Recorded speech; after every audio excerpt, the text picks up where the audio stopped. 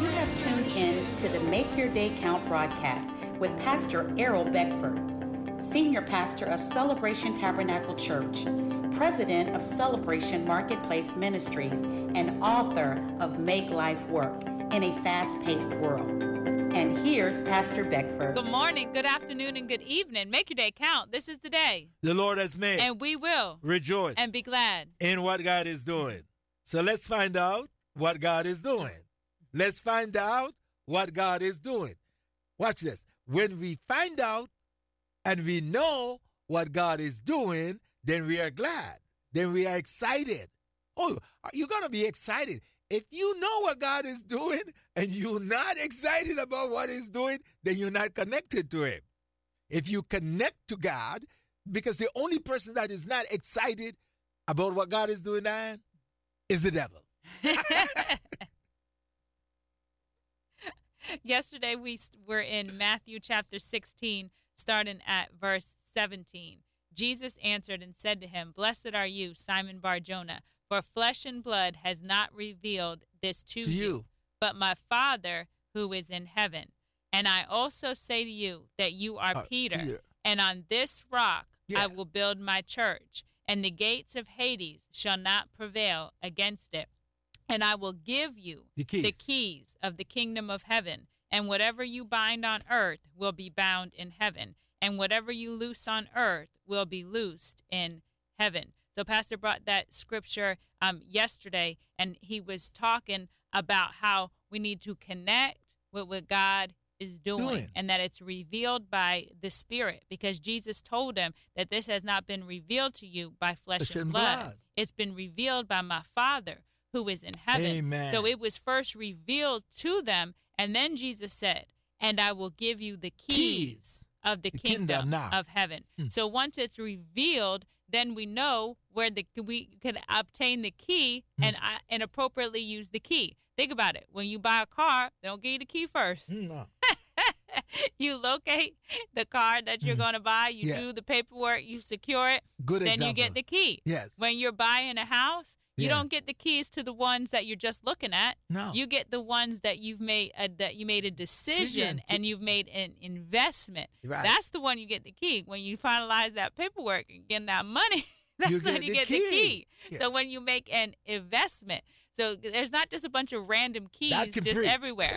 We have to know what is ours. And then He will give us. We have to have the revelation, see it, know. Not by flesh and blood, but by our Father who has revealed it to us. And then we obtain the keys to it. When you walk onto a car lot, they don't just start giving you a whole bunch of keys. Oh, here's 20 keys. No, and you get the key to the one that you have purposefully made a quality decision and made the investment in. That's the key that you receive. And then you have access to it by the key. So God has keys for us. But instead of just praying for keys, let's first see what we need the keys for. That can preach that. See what we need the keys for. Otherwise, I know all of us, we could all say, I'm sure, we got keys in our house that we don't know what they go to. Right. I got keys in my house, in my drawer. I don't know, and I just keep holding on to them because we don't know what they go to. So you never know. And so those keys are useless. Yeah. So God doesn't want us walking around with a bunch of useless keys. He wants us to know. He wants us to be intentional about what we are doing and accessing those things of value unto the kingdom of God. It says, "I will now give you the key. Since you have a connection with the Father." Oh, this can preach, Diane. "Since you now have connection with the Father, I will give you the key of the kingdom, because you have access with the Father, who is the owner of the key, the kingdom. God is the owner. He owns all things. When we connect to Him, we get the keys. You can get the keys before you connect. Peter get it. Jesus says to Peter, "You could not give me that answer unless the Father give it to you. And the Father give it to you because you are connected to the Father. Jesus gives us good example. He says, I do not do anything of myself. I only do the things I see my Father do. He gave us the insight. You know, Jesus is awesome. Jesus, whatever Jesus does, result. Whatever Jesus does, result. Whatever Jesus does, result. Whatever he says, happen. No guesswork. And then he tells us why. He says, I do those things that I see my Father do. I say those things that my Father say. So what I learned, it already settled in heaven. It is settled with the Father. But it's not yet manifest on earth. So now in order for it to manifest on earth, he uses us. He uses earth vessel to bring heavenly things down here. He uses, watch this revelation, Dad. He is already done in heaven. It's already settled there. But it has to come to earth. So it comes to earth through us. So that's why he's looking for available vessel. He's looking for available hands, available mouth, available feet. And that's why he was mad with Moses, because he was only looking for Moses' mouth. Speak. And he didn't speak. God is already done through the spoken word. So when God wants you and I to speak, he don't want you and I to run. Oh, I run, I get the same result. But that was not what God wants. He wants us to speak. And when he wants us to run, he don't want us to speak. He wants us to run. So we must seek what he is doing and do it. Then we get the what? The keys. The keys. Yeah, and that was Moses' area of insecurity, his mouth. Yeah. From Exodus chapter 3, when he had the first encounter with God at the burning bush, it was his mouth. That was his excuse that he gave of why he wasn't able to fulfill what God was calling him to do, the assignment that he was given to him at that time when he was bringing them from where he was back to Egypt to bring the children of Israel out of Egypt. He said, my words aren't eloquent. You know, he's like, my mouth's messed up. I can't do what you want me to do. So that was his area where he felt like he was inadequate. And that was the area that he was being challenged to use. He became comfortable with the rod. That was his connection point. He became comfortable with the resource instead of using the very mouth that God crafted, the very mouth that God gave him to be able to do what God called him to do. So if God asks us to do something, we're able to do it. So we have to move past our own insecurities and do, because the enemy wants to keep us backed up and piled up under something so we're not doing what God called us to do. He wants us to be operating, and he wants us to be operating based off of how we feel about our insecurities, when God has given us the power to be able to break past them.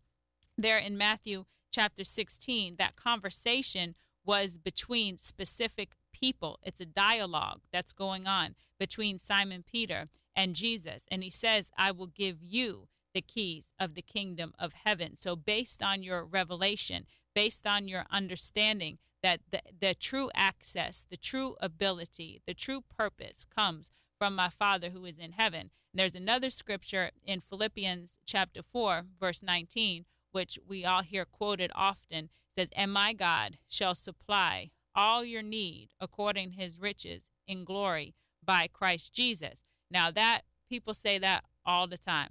But when you look in the context of Philippians, when Paul is writing, he's talking to his ministry partners. He's talking to people who have connected with him. This is not a broad message to just anybody. He's specifically telling the people who have connected with him, and my God shall supply all your need according to his riches in glory by Christ Jesus. He's talking to the ministry partners in that.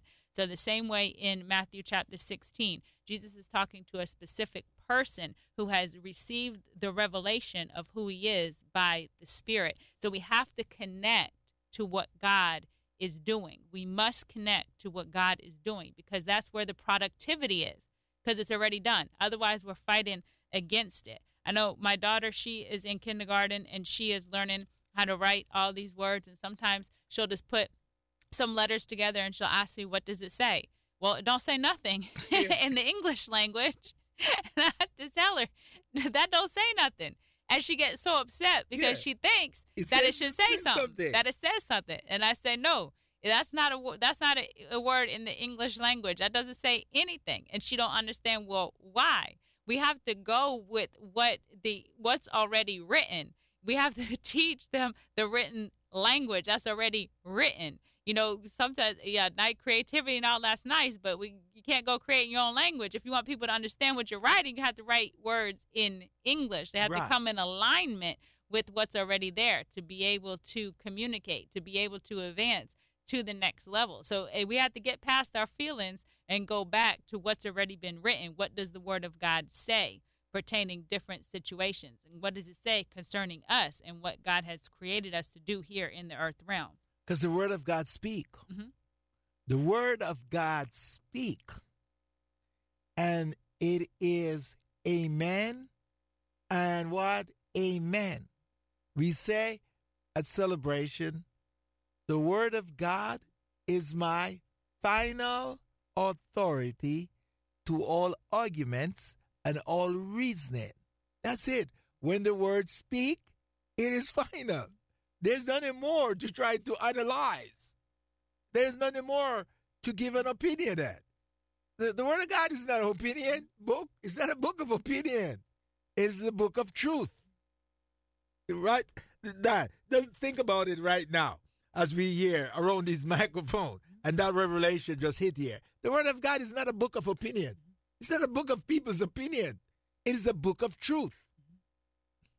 It's a book of truth. What it says is what it says.